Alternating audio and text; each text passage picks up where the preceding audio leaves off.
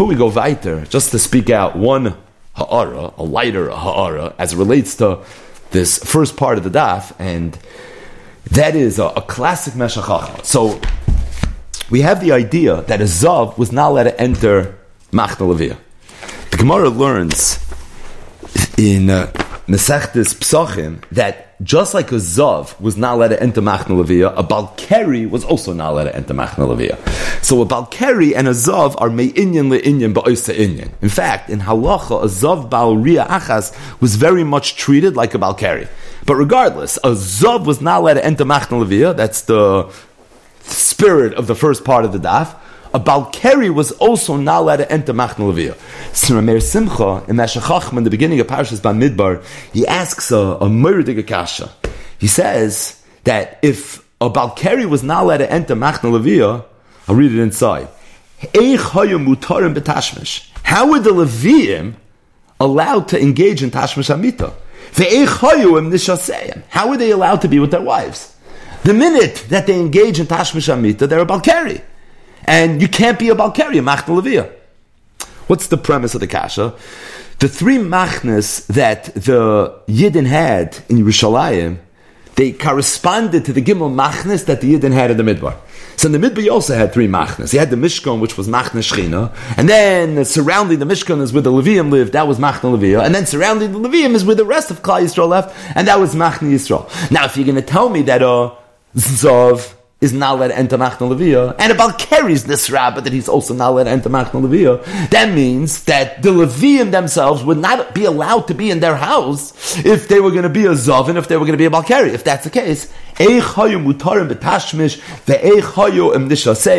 Rameir Simcha's kasha. It's the second Meshech Chachma in Parshas Bamidbar. So Rameir Simcha, you have to say, you have no choice. You have to say that although the Leviim lived in Machna Leviyah, but they must have had houses or tents that were on the outskirts of Machna Leviyah, in areas that wasn't technically Machna Leviyah, and that's where there was Tashmish Amita. He says that's where their wives lived, and that's probably where their children lived, so they themselves had a mitzvah to live in Machna Leviyah. However, the Mishpacha didn't live with them, it didn't live in Machna Leviyah, and that's where they were mutter b'Tashmish Amita and Enochanami. When they were Balkari, they were not allowed to go back and to enter Machna Leviyah. So says Rameir Simcha that if that's the case, and he says in math it has to be that way, there's no other Eitzah. He says you could be meyashiv a diktuk nifla in the psukim in Parshas Bamidbar. So if you look at Parshas Bamidbar, the pasuk says as follows: it's Perik Aleph, pasuk Memches, Vayidaber Hashem al Moshe Leimer, Achas Mata Levi Lo Yisifkoi, Ves Roisham Lo Yisisa B'Toich B'nei Yisrael, Va'ata Hafkides Al Leviim Al Mishkan HaEdos. I want you to appoint the Leviim Al Mishkan HaEdos, Val Kol Kelov, Val Kol Ashaloi, Hema Yiswas Ha Mishkan Ves Kol Kelov, Vehem Yisharsu. Where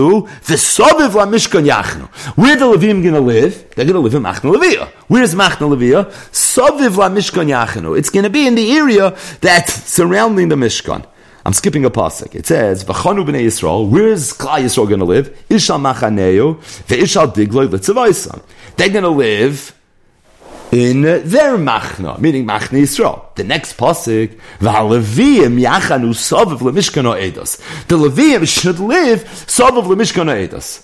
So you see what's going on? In pasuk Nun, the soviv leMishkan yachanu the Leviim. Pasuk Nun Beis, v'chanu b'nei Yisrael l'sham machaneu v'shal digloi l'tzavaisam. That's Machna Yisrael. The pasuk Nun Gimel nachamol the Leviim. V'haleviim yachnu soviv leMishkan ha'edos. Says Rameir Simcha, why did the Torah mention twice where the Leviim are supposed to live? You already mentioned Machna Leviyah. Why are you telling it to meet him tzveitamol? So Rameir Simcha says because there were two places that the Leviim lived.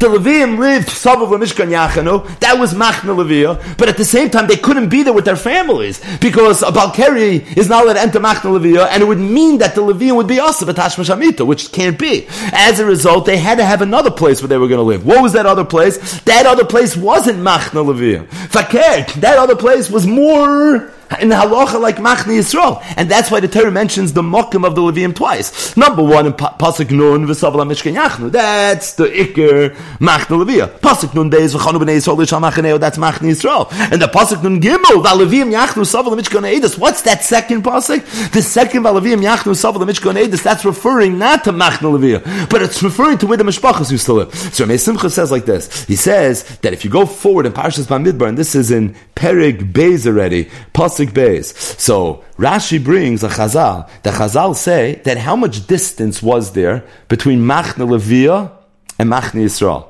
So it didn't go one to the other. These weren't two adjacent zip codes, but there was actually distance in between. Rashi says it was Meirachik Mill.